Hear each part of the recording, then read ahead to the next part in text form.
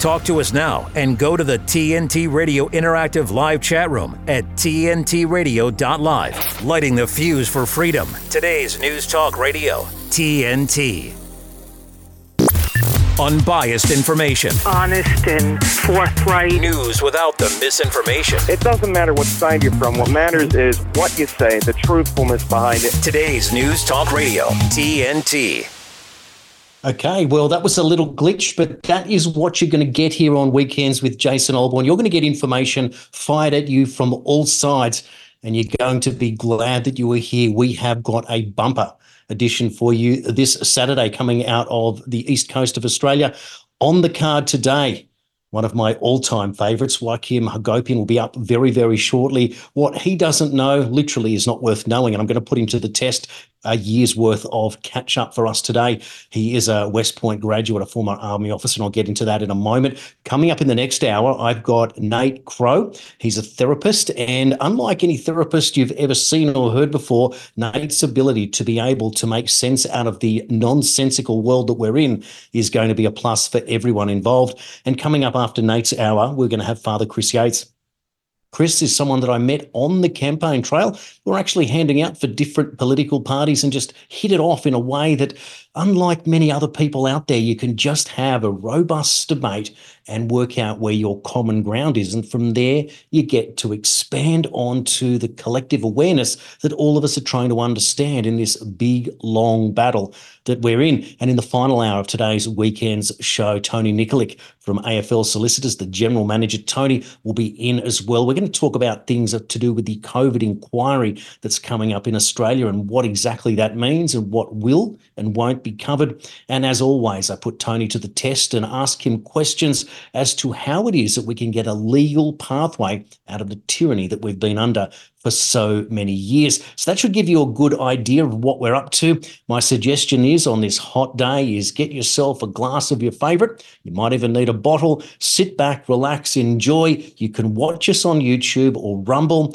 or directly via the website at tntradio.live. Or, of course, if you've got the app and you're out in the car, thank you and welcome and for listening and telling your friends. And if we only tell one thing this year at Christmas lunch, it might well be the very next interview, the first one. And you'll say, I was listening to Jason's show on TNT Radio at the weekend last week, and there's a fellow, he said his name is Joachim, and you need to listen to what he's got to say, because here is someone who is, as I said earlier, a West Point graduate, a former Army officer, and author of Don't Let the Bastards Get You Down. After the military, he earned a master's degree in clinical psychology and worked as a licensed therapist in the mental health field with, wait for it, abused youth and adolescents for more than a quarter of a century. And in Los Angeles, he found himself battling the largest county child protective services in the nation within America's thoroughly broken and corrupt child welfare system.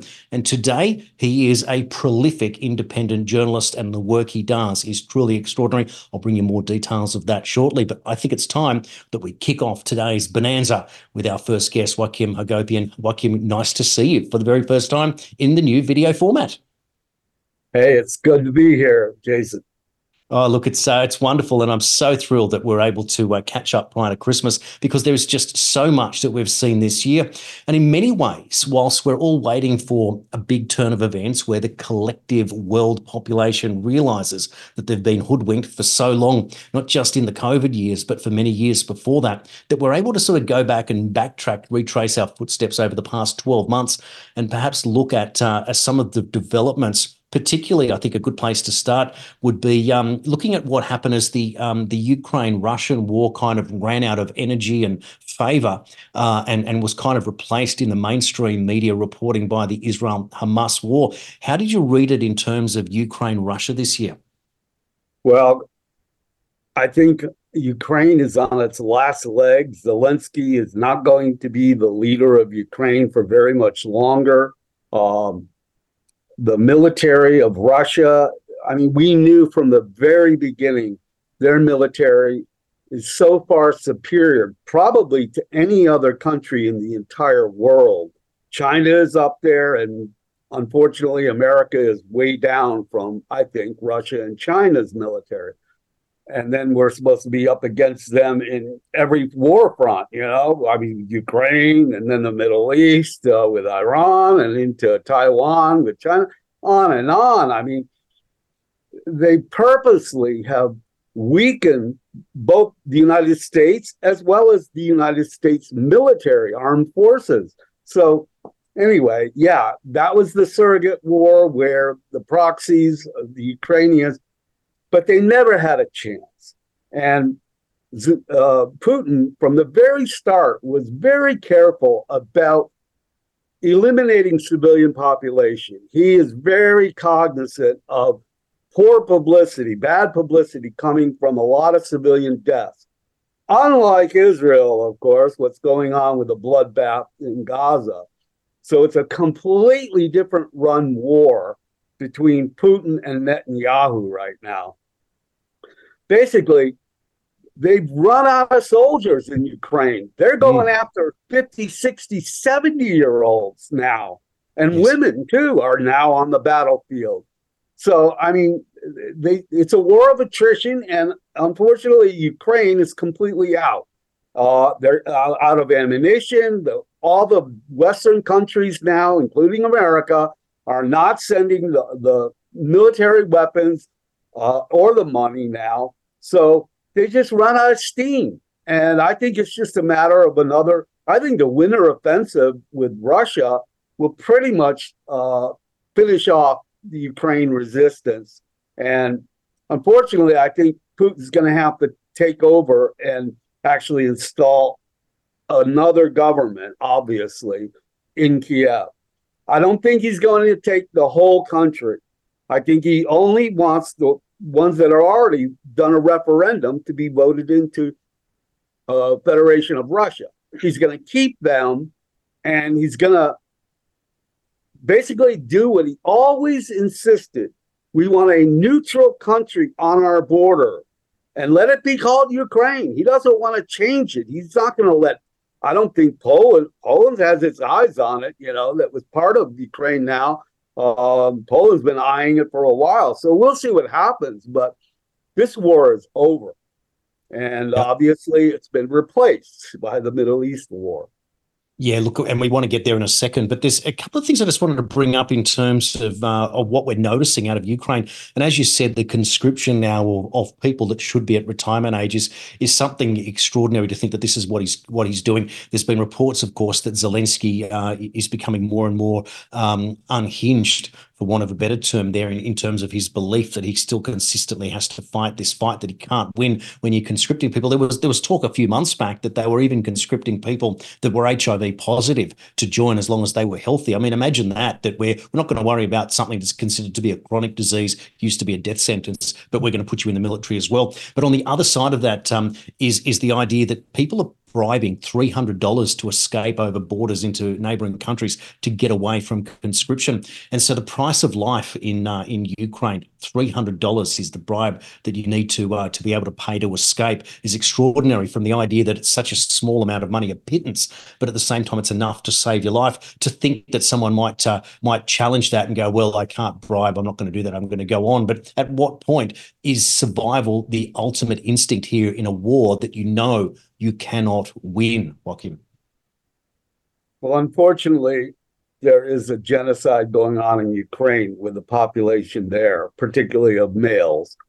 I think back I think it was the end of March, Boris Johnson made a trip to Kiev, and he sabotaged already signed documents between the peace talks of both Russia and Ukraine.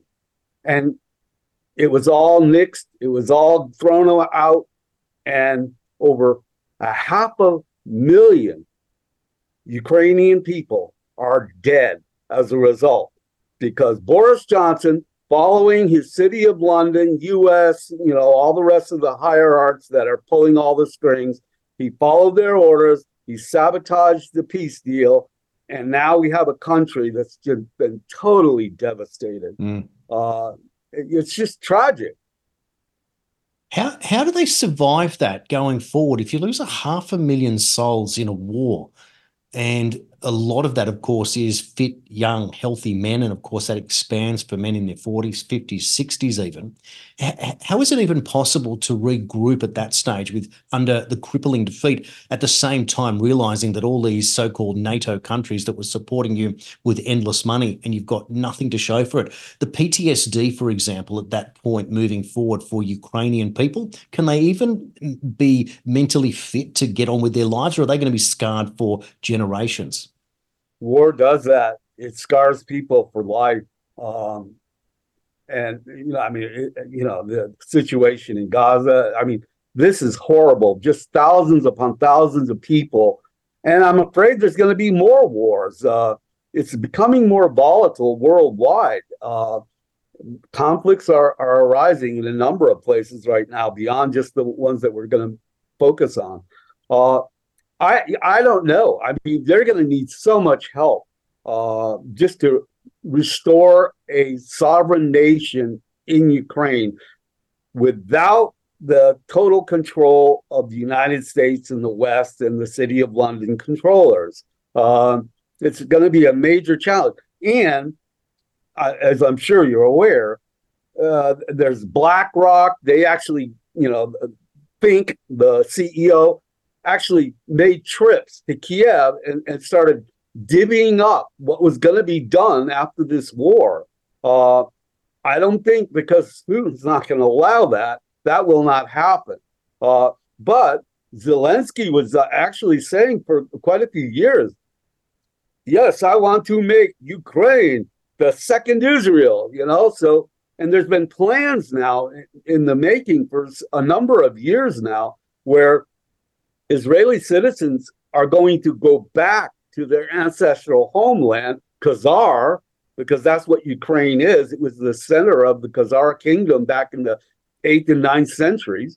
So, yeah, I mean, I don't know what's going to happen. It's going to be a collective effort on the part of hopefully cooperating with a lot of nations to rebuild it.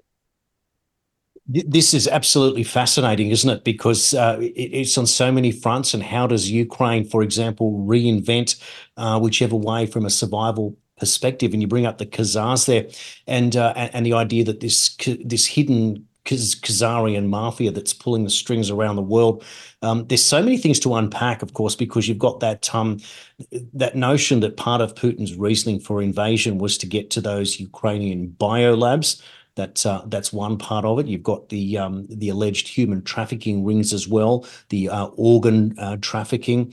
So you've got all of these hidden, very lucrative businesses, if for want of a better term, again, these industries that operate, and whether or not you can expose this as part of the war. But it seems that even when the Russians took this information to the UN Security Council and said, we found evidence of biolabs in Ukraine that may or may not be producing, viruses such as COVID, they were laughed out of town. How is that possible? Or is this just another example of the layer upon layer of globalist rule that is just blanket not interested in anything that goes against the unhidden but seemingly written narrative to take over the world for their own ends?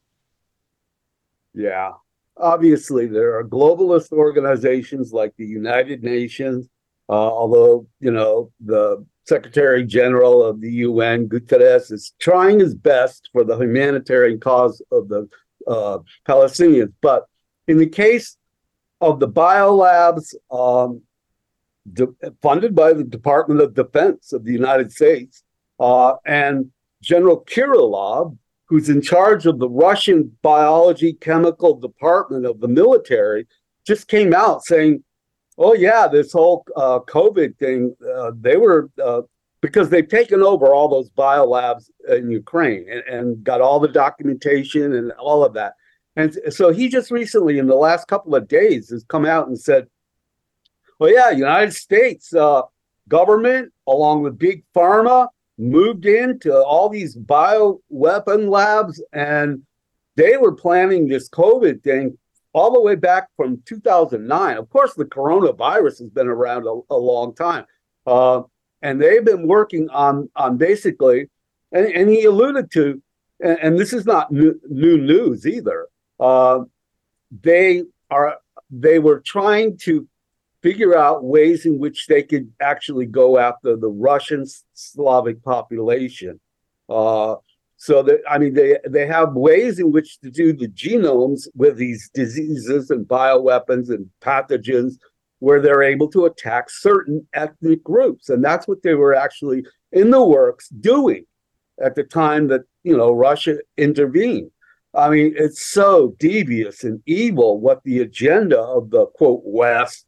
It's really the City of London Rothschild gang, World Economic Forum, that are pulling all the strings. But the evil is just, and of course, you alluded to already, the human sex trafficking with children and the organ trafficking. This was the Mecca of Europe. It's like the crossroads of the East and West, and it was a Mecca for all organized crime activity. And it was basically the big banks, the Rothschild big banks, were the money launderers for all this illegal operation. And it's been busted. They're still selling a lot of weapons that Europe and the West and America has sent over to terrorist groups and all of this. But obviously, since Russia has intervened into Ukraine, it's cut down the sex trafficking and the organ trafficking tremendously, drug trafficking. But it was the Mecca, it was the capital of Europe because it was the East-West crossroads for all this illegal activity generated by the Rothschild et al. Power elites. It's truly an astonishing story, and I think that when we cover this, a large sample of our audience is aware of what we're talking about, but of course there are more and more people coming aboard, seeing TNT, listening to TNT radio for the first time and realising that they're hearing for the first time stories that they've never, ever, ever heard of in the mainstream media, and with good reason. And that's why you're watching and listening to TNT Radio right now. What we're going to do is we're going to take a short break, and when we come back, we're going to continue in this deep dive or a review of 2023 with our first guest on today's show, Joachim Hagopian. You are watching and listening Weekends with Jason Olbourne here on TNT Radio. TNT Radio's Hrvoje Moric. Approximately 650,000 Ukrainian men aged 18 to 60 have left Ukraine for Europe since the start of the war. It's a tough spot. If your country is being invaded, that's one thing, and you're a male and a citizen. But if it's a globalist war, I wouldn't want to participate in these banker globalist wars, and most of them just are. Hrvoje Moric on today's News Talk Radio, TNT. The Light is Britain's far-right conspiracy theory paper spreading hate and vicious lies. No, that's what the BBC say. The Light is the only national newspaper bringing you the real news and informed opinion on what's really going on today. You can subscribe, order copies, submit articles, and read back issues on our website, thelightpaper.co.uk, and see for yourself why the establishment are so worried about the uncensored truth getting out to people every month. They've launched a new service called Wake Up Your Neighbours, where you can get copies delivered to the streets right around you if you don't want to do it yourself. The Light Paper. Not for right, just right so far. Thelightpaper.co.uk. If you're talking about it, we're talking about it. Today's News Talk Radio, TNT. Welcome back to Weekends with Jason Olbourne, and you better believe we're talking about it here and this weekend more than any other time or any other place. In fact, you will get a deep dive into all of the subjects that you want to be informed about. And as we move along in this interview, Joachim, I want to talk to you now about, as we move into the Israeli-Hamas-Palestine war that we're seeing at the moment, I just want to bring up the name Jeffrey Epstein. It's a name, it's a story that just refuses to go away. And this week, once again, I was covering it on my daily news show Compass, and I hadn't realised that Epstein, for example, was involved in the Tower Financial, that was now ruled as a Ponzi scheme, and was also involved with the Israeli Defence Force in various other nefarious activities. How much of an influence do you think Epstein has been in not just in financial circles, but also in military and intelligence / spy circles? In very deep. he, Jeffrey, and Ghislaine Maxwell were brought together by the media mogul and super spy Robert Maxwell, Ghislaine's father, back in the mid 1980s, and they ran an entrapment operation, obviously, for Israel as well as the United States, for, I don't know, probably 15 to close to 20 years before he actually stopped because he got busted the first time. So they've been in deep, running entrapment operations for basically sexual blackmail purposes. There's still videos of all the high-level power people that are engaging in sex with children. They're out there. We want them to go public as far as, bringing in the culprits that are perverts that need to be punished for their crimes. But that hasn't happened yet. But it will. It will. But anyway, yeah. The Mossad and the military intelligence of Israel were very instrumental in working with the Ghislaine and Epstein Maxwell operation. So, I mean, his best buddy was a prime minister of Israel. Ehud Barak. So I mean, he did business with the guy, Ehud Barak. And Barack was involved in, yes, having sex with younger girls, underage, as Clinton and all the rest of them. I mean, the list is a mile long. They all need to be tried and convicted if guilty. So we're waiting on that. It'll happen. Now, just ask you on that, in your work as a psychologist and specifically dealing with youth, no one would be better positioned to have had firsthand evidence of these types of events going on. Now, what I was trying to get down to in all of this is the psychology, perhaps, of the perpetrator.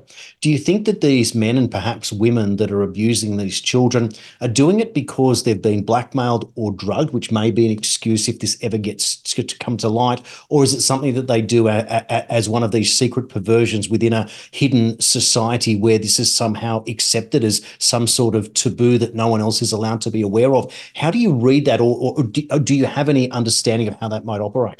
Yeah, it's all of the above. I mean, a certain percentage of them have a proclivity to have sex with younger, kids.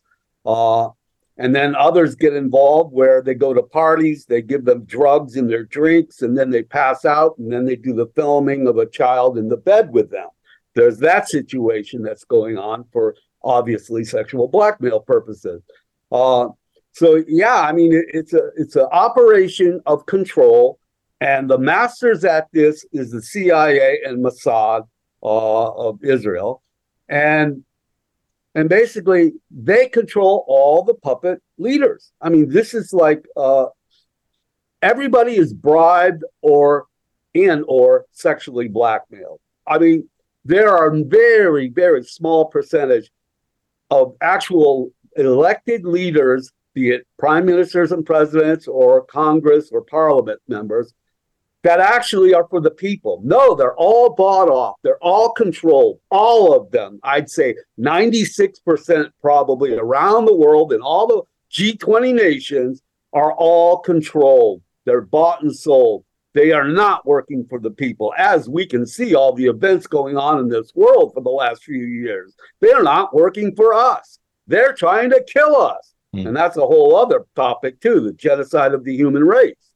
Yeah, indeed. And I think, the conversation that we've always had are always a little bit organic. And whilst we've got plans, I like to throw the plans out the window and keep going, because I think I'd like to sort of jump in at that point.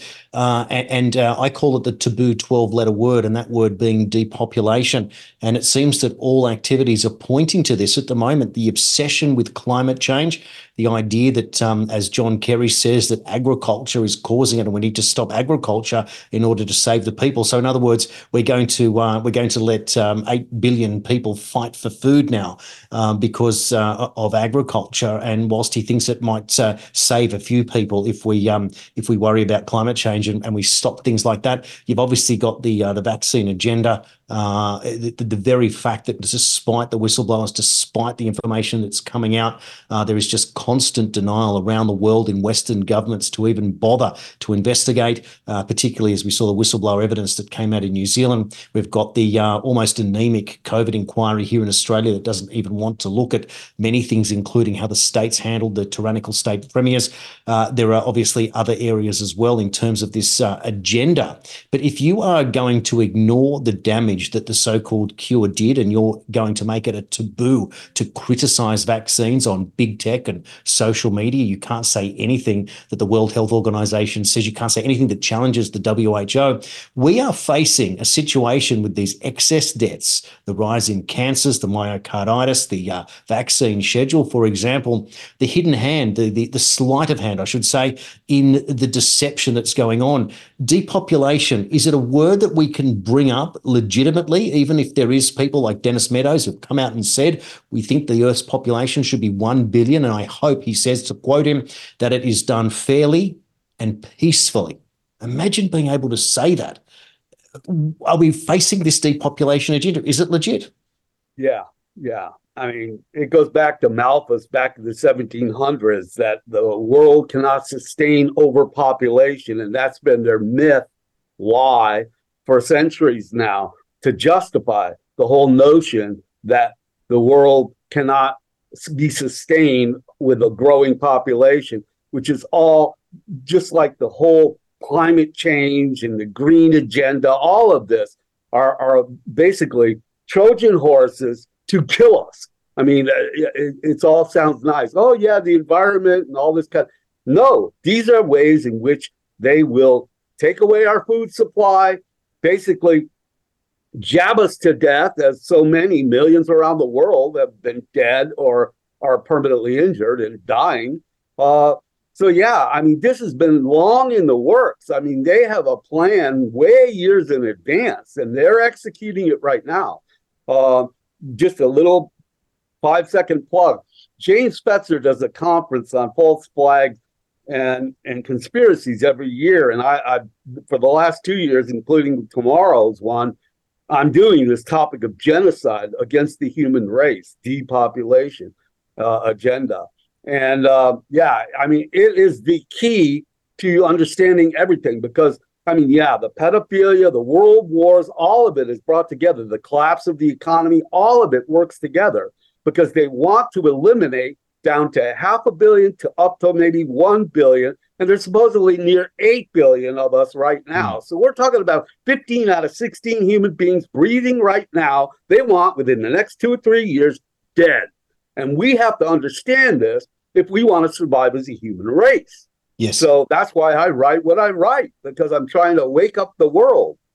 Exactly, and it is painful. It is difficult. It is the hardest work that you can do, because no matter how hard you try, you have to try harder to permeate again this collective conscious that just doesn't want to see what people like you and I are seeing. Now, I want to just do a quick pivot here. Elon Musk talks about, with his SpaceX, he talks about the idea of off-Earth exploration. He doesn't buy into this depopulation agenda. In fact, he says the other way, we should be exploring other worlds. There are others, perhaps from a green perspective, that might say, well, if we can't control how we run our lives here on Earth, we have no business in being able to explore other planets. I don't buy that at all, especially if what we are supposedly knowing is that there's no life on other planets. Something has to go. But do you cull your cells and not explore? Or do you explore and find that there may be other avenues for humans to get to? It's a big deal, and there are many debates, of course, people saying that you can't really travel to the moon because of the Van Allen radiation belt. So all of that is another sort of rabbit hole where people, believe it or not, why haven't the US gone back now that we're seeing China and India and other countries making plans to go back? And so is there a reason why, example, but is that a reasonable argument for Elon Musk to come out to at least perhaps bring the idea, the concept of depopulation into the mainstream by saying we shouldn't be thinking about ways to make less people, but be looking at exploration of other worlds? Yeah, I mean, that's another whole hidden agenda that the elites have had. They've done back-end engineering on very advanced civilization that have traveled to the Earth. the Earth has been a way station for many millions of years. We are certainly not alone. And I think the majority of the world population now believes that we're not alone. We have to be totally egotistical to think that we're the only, quote, intelligent, although we're way down on the list of real intelligence. And I'm talking about spiritual wisdom and awareness and love and all of the rest that we're lacking so grossly right now, because we've been hijacked for many centuries by an elite group of Satanists. And that's the reality. And they work with other world civilizations. They have the advanced technologies. They've done the back engineering. So, yeah, I mean, we probably already have the technology to travel beyond our own galaxy, but it's all been hidden. So all of this is coming out. The Disclosure Project has been going on now for quite a few years. And over the last year, you notice there's a lot more whistleblowers coming forth, talking about what they've observed while working with the governments on this whole issue of extraterrestrials. And, you know, I mean, the evidence is overwhelming. So, and it's also, there are civilizations that have actually come to the Earth because their planet was too, you know, poisoned. It was, the atmosphere was gone, and they needed, you know, to come over here and start migrating and actually, you know, using DNA and the rest to interact with the human beings genetically. You know, I mean, the whole gamut's gone. You know, it's part of our history, the hidden history that we have never been told, because there's an elite that controls and lies about everything. No, exactly. It's a difficult one, because to be able to turn it into an academic subject, the first part of it is to be accepted within formal academia. Now, you are watching and listening to Weekends with Jason Olbourne, and this interview that we're conducting right now is Joachim Hagopian. He's a former military US officer. He's a psychologist and also a journalist. Joachim, the question I've got for you is, do you believe that there is on Earth a group of people who actually believe that they own and control planet Earth against the rest of the species? Unfortunately, there is. And I say that all the time, that there are bloodline rulers on this Earth. They control the money, which controls everything else. And so, yeah, and they do believe that they are superior. They look down upon the human race. They want to get rid of us. They got robotics and artificial intelligence going on right now to replace us. I mean, the mass migration, that's all done by the globalists. You know, all the crises going on with the overrunning of Europe and the overrunning of North America, especially the open southern border. All of this, it's the immediate effects is to overwhelm the political and economic system of these, you know, wealthy continents. I mean, all the wealthiest continents are the objects of basically this overpopulation of foreign invaders. Through they start the wars, and then they bring the people over. They actually finance the operation of people coming in, overloading the system. They're giving them health insurance. They don't make them take the jab. They haven't made all those people coming in on the southern border to take the jab even. So they want them basically around. They give all the military soldiers the jab and cancer rates. We don't even have enough pilots to pilot all our planes now in the United States. That's how bad it is.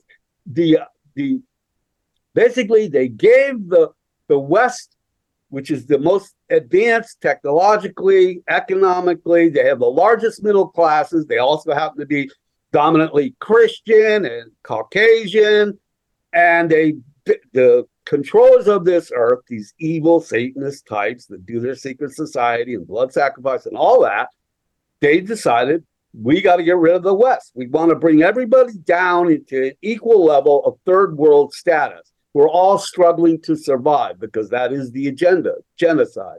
So, yeah, I mean, they're throwing every weapon of mass human destruction at us all at once. We've never experienced anything like what we're experiencing now and will in the next few weeks and months. It is absolutely incredible that there is an agenda of people who masquerade as our leaders, who somehow back down and are subservient to a hidden elite. And we've seen it by the behavior of world leaders rocking up at an unelected private organization like the World Economic Forum and somehow just go along with Klaus Schwab's plans. I played a clip just recently of Schwab in the company of Joe Biden in 2016, simply saying that we have a problem, and the problem is the middle class, with Biden just smirking in the background. It's truly extraordinary that we are the enemies of a people that want to get rid of us for their own cunning and evil plans to run and control planet Earth. On that note, we're going to take a break and be back with more here on Weekends with Jason Olbourne on TNT Radio. With his expert analysis and opinion, this is TNT Radio's Timothy Shea. Stop letting leftists set the agenda. Stop letting them turn nothing burgers into the most pressing issues of the day. Stop letting them use words like inclusion, equity, fairness, and diversity as cudgels to beat you into submission. Stop bowing, stop scraping, stop bending the knee, and stop giving them what they desire, an abject apology, assuring them that they'll get their way and everything will be fine. Because it won't be fine. That won't be the last complaint. Every time you submit to them, you encourage them. You give them more fuel for their next attack. And it will go on for decades. The Onondaga Nation complained to Syracuse University about the Saltine Warrior mascot in 1978. And here we are, 45 years later, the Onondaga Nation is complaining to Liverpool High School about using warriors as their athletic mascot. For 45 years it was fine, but now all of a sudden in 2023 it's not. Stop giving in to this culture of destruction. From MAGAInstitute.com, this is Timothy Shea for TNT Radio. Hi, I'm Susan Lucci. I never thought about heart disease until I had my own heart event. At first, like so many other women out there, I ignored my symptoms. A slight pressure on my chest, shortness of breath. I thought, I don't have time to be sick. I had a 90% blockage in my main artery and a 75% blockage in the adjacent artery. I received 2 stents in my arteries. Stents developed through research funded by the American Heart Association. Those stents saved my life. I'm so grateful to the American Heart Association. Their research helped save my life. I can enjoy life with my children, my grandchildren, and my friends. Please, listen to your heart. The only reason I'm here today is because I did. Learn more about the American Heart Association's life-saving work at helpheart.org. Today's News Talk Radio. Come on, let the man talk. We never censor our hosts. Good. Now, talk. Uncensored news. Today's News Talk Radio, TNT. Welcome back, and I just want to rip off the Band-Aid just as you saw there. This is live, it's uncensored, and we're going to ask some big questions now. Now, in this final segment with Joachim, what I want to do now is I just want to go back to the Israel-Hamas war. Joachim, I can recall the National Security Minister of Israel, that's Itamar Ben-Gvir, walking in to the Al-Aqsa Mosque area, a forbidden area for Jewish people to even enter. And the last time he did that was around Sukkot, or it may have been that there were some ultra-nationalists, as they're labelled, Jewish people walking into the area around about October the 4th, which was Sukkot of this year. And they were alleged to have been spitting on the locals in that area. And 3 days later was the October 7 attacks. Themselves, strangely, they were able to get into Israel. There was talk of things being turned off. There was talk of intelligence coming from Egypt saying that Israel was aware of all of this. But the point being, to go back to Ben-Gvir, there's the idea that there is a push now within Israel to rebuild the third temple on the grounds of the Dome of the Rock and the Al-Aqsa Mosque, which is actually in East Jerusalem, connected to the old city. Is this war, therefore, part of biblical prophecy perhaps being forced or out of control? Yeah, I'm inclined to think that it is probably that enters in as a factor. I mean, there's so many factors that have basically precipitated with this war. I mean, the Hamas beginning was 1987, and very soon after that, we had Netanyahu emerging as an Israeli leader, but even before he became president and prime minister. And basically, the Hamas is there to be controlled opposition, so that we have the Palestinian Authority in charge of the West Bank, and then we put Hamas in charge of Gaza Strip. And that way, divide and rule. This is the principle in which the controllers always maintain this conflict and war, never ending. And so, it was all part of that. And Israel's been funding through, I can't remember the Gulf state. It starts with a Q. You can probably Qatar. think of it. Yes. Qatar, they've been funneling money into Hamas, for 30 years now. This whole thing was a planned operation, false flag, just like 9/11 was. And Israel had a big part in that one, too. It was the new Pearl Harbor and all this. This is no different, This was an excuse. I mean, Netanyahu was on the way out. He's being prosecuted still for his corruption crimes, in addition to a whole bunch of else. And so he saw this as a means to an end where he could retain his power, get the backing of the world because of the poor, Israelis. And, it is very tragic that something around 1,200 Israeli citizens died on October 7th. That's horrible. And I just wrote an article now. If you talk about basically the genocide going on with the Palestinians, they always come back with, well, Israel has the right to defend itself, meaning that they can do genocide and it's okay. You're not supposed to talk about it because that's anti-Semitic, they say, And I just wrote an article saying basically they're conflating anti-Semitism with hate speech now. And it's on the American campuses. There's a whole thing in the Congress just recently about this. But anyway, that's a little bit off topic for right now. Related, though, very much. This whole thing was a plan from the start.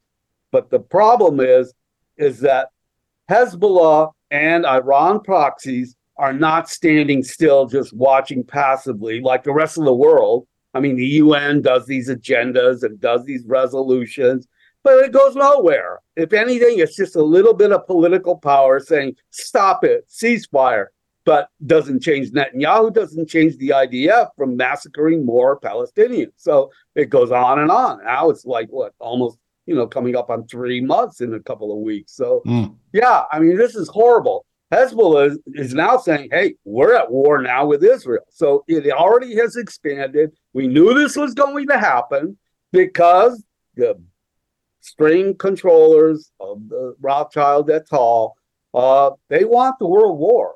I mean, Albert Pike, a Confederate general from the Civil War in 1871, predicted that he predicted all 3 world wars, and the first 2 were very accurate in their descriptions. And he also predicted World War III between the world of Islam and the world of Judaism, with a little help from the Christians. And we have the West versus the East. Here it is, lined up. We got Iran, basically, and its proxies fighting now with Israel and its proxies, America and the West. And then we got the Taiwan in the wings waiting with China, of course. And we still got the Ukraine that's being, finished up against Russia. But he said, this is Albert Pike saying 152 years ago that they would do this World War III. So it's looking like Armageddon in the Middle East. Here we are. And they're driving us to the cliff. Humanity is going over the cliff, it looks like, unless something radically changes. Hezbollah is not backing down. They are a lot stronger militarily than Hamas. And so, we're headed for all kinds of conflict, growing into a larger war, perhaps even, World War III with all the nuclear powers. It could well happen. Now, the other side of it, of course, is the invisible enemy. The first one, of course, was COVID, which did more damage than you could ever possibly plan or imagine invisibly. The idea that you can close businesses around the world, force people to stay home, to be locked out, to stay away from their own loved ones, to then penalise people for not wanting to take an experimental medicine, et cetera, et cetera. Then, of course, the moment that COVID was no longer on the front page, it was almost instantaneously replaced by climate change, yet another hidden enemy, as we've seen. Only today it was Craig Kelly sharing a post on X where he explained at the Sydney Observatory, where they measure the temperatures every day, that they'd actually moved the thermometers to an area where it was known to be warmer, and that, of course, plays down into that climate change agenda that they can argue that temperatures are higher now on average than they have been in the past, but they've manipulated or cheated in order to get there. So it's just another one of these constant manipulations, which of course goes to the idea that there is authority trying to push a certain agenda. If we look forward, therefore, and we've been warned again by good old Klaus Schwab, the character playing the enemy in this entire story, who tells us that a cyber attack is coming and also financial collapse, but kind of putting it together now that financial collapse and a cyber attack can happen at the same time. What are you reading in your research at the moment that is pointing to how this may play out if and when in 2024? Yeah. Every time they come out and say, well, watch out for this, that's the heads up. And that might be predictive programming too, where the Satanists basically let it be known what their next agenda is that's going to be horrifying for the rest of the humanity. And we expect that there will be some kind of major event. It could even be a knockout of the electrical grid, or the banking infrastructure at any time could go. And there's a lot of people now speculating that we're on the edge of this happening. So that what they've done, they seem to have masterfully planned, and they do these things years and decades, and maybe even centuries, as Albert Pike's prediction was, in advance. So they've worked on all these different angles where there's all these crises, all peaking at the same time, all becoming the most intense and dramatic at the same time. And so, we're going to see the U.S. dollar that's been dying for decades, actually, it's going to be gone.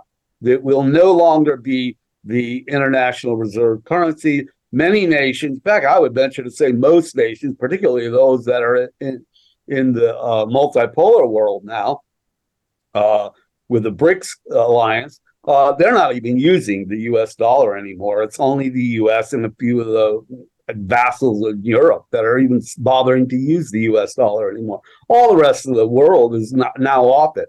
Well, there's going to come a day when people will wake up and all their life savings in a bank are going to be worth nothing. And that's going to be very soon. Could happen, in the next few days, weeks, or into next year. It will happen. We will not get out of 2024 without that happening. I can guarantee there's going to be a big meltdown globally on the economic and financial system, along with the electrical grid and all the rest of it. Yeah, it's coming. So this is the thing, isn't it? Like we saw back in 2020 in the lead up to that election that obviously COVID was the excuse to introduce the mail-in ballot system that is still being challenged to this day. And of course, the former president, Donald Trump, is his legal team is working very well to push back in the Georgia election case there. So it's interesting how the strategy is going there. But there doesn't seem to be a lot of confidence within the mainstream establishment media and even the politicians to think that Trump won't be the candidate come November of 2024. And it does seem like that they are going to load up whatever they can and land it on his lap. The idea that Joe Biden, with the extension of the debt ceiling to an unlimited amount that would run out in January of 2025 for mine, says that he will spend.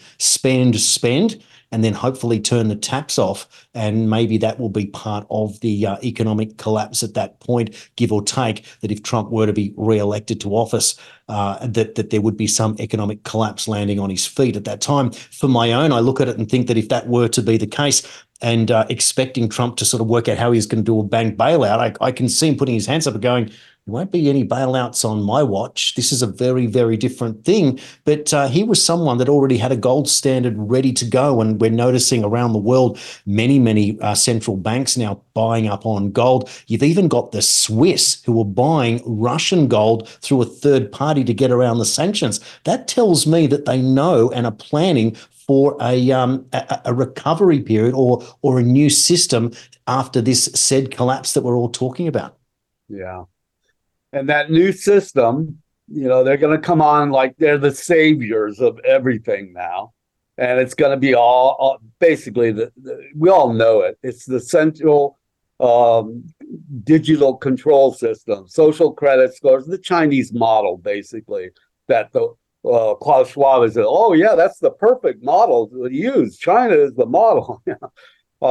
So, yeah, they're going to try and introduce all that digital stuff for absolute control where you cannot, and they'll outlaw cash. You will not be able to do anything unless we fight them, of course. I mean, it's coming down to a literal fight for our survival and financial survival, obviously. So, yeah, it's going to be interesting to see what unfolds, but we cannot accept that central bank digital currency of absolute control with the World Economic Forum and the World Health Organization, the medical dictatorship, their digital ID. They will try and inject and kill down to a small percentage. So, yeah, it's all in the works, and it's all going to be, climaxing at the same time in the next year. Indeed, and it seems that this has to come to a head at some point. I mean, this battle's been going on for a very, very long time now, the establishment versus the anti-establishment candidates. The first one was, of course, Bernie Sanders, that came out before Trump, and then, of course, it was Trump who did that, and now we've seen in the post-Trump era that other candidates such as, Robert Kennedy Jr., Ron DeSantis also coming out and having a go and deliberately firing off against this establishment mentality. So it feels like that there at least is emerging alternative leadership or leaders, but I find that in the anti-establishment movement that Trump quite isn't at the moment the leader of it that he once was in the past. He's got his own battles ahead of him. I feel for mine that there needs to be some form of leadership that's coming out. We're seeing it a little bit in this independent media that's emerging. The idea that Tucker Carlson came off Fox and set up his network was interesting. He then did that interview with Alex Jones. Alex Jones gets back onto X. Elon Musk facilitates that. Now, many people can criticize these characters as being part of, controlled opposition or trust fund kids or whatever other nonsense. But it seems that what there is that there's an official narrative and then there's a counter narrative. But when you've got people like Tucker Carlson able to get 100 million views on a particular interview, you therefore have a rearguard action and you have a collective group of people that are absolutely no longer listening to mainstream media, which means they're not listening to government anymore. Does that give you confidence that at least that there is still an information war out there at the moment, that there is an underground resistance, that there is enough people that will put their hands up if it is a situation that the CBDC is the line in the sand where more and more people go, hang on a second, I don't want the government to know where I'm spending all my money. Is that how you see that? Are you confident at least a year on from last time to say that we're in a better position than we were at least as a resistance, perhaps than we were a year ago? Yeah, I mean, the establishment with the COVID overplayed their hand, and ever since there's been more and more people waking up every single day of the authoritarianism and the agenda to do a Marxist takeover of totalitarian, technocratic, one world government. That is their aim and their wet dream for a long, long time now. And so, yeah, there is a backlash. And as times get harder, there's going to be a fiercer backlash against what's going on. So I am encouraged by all that. I'm also of the belief that, yes, we have these so-called leaders, and I believe they are controlled opposition, but to some extent, there might be emerging from them some leadership that might be taking us in the right direction. Certainly, they put Biden in our face because he's so incompetent and senile, and it makes America look like a total joke, which now America is seen as basically a has-been. It's not a world power anymore. It's losing everything. So yeah, change is upon us, and the fight is on for our survival, and eventually we will turn this whole thing around. Oh, one little positive thing I want to say. We've got 10 seconds. What's that? We've just run out of time. I'm really sorry to say. We will have to save that for the next time that we catch up, but we have run out of time for the hour. We're going to take news headlines in a moment, and we'll be back with more. But Joachim Hagopian, thank you again for your time and your effort and your work that you put in for this movement to protect the human species against those that are out to get us all. We're going to take that break here on Weekends with Jason Olbourne and be back with more. You're listening and watching to TNT Radio.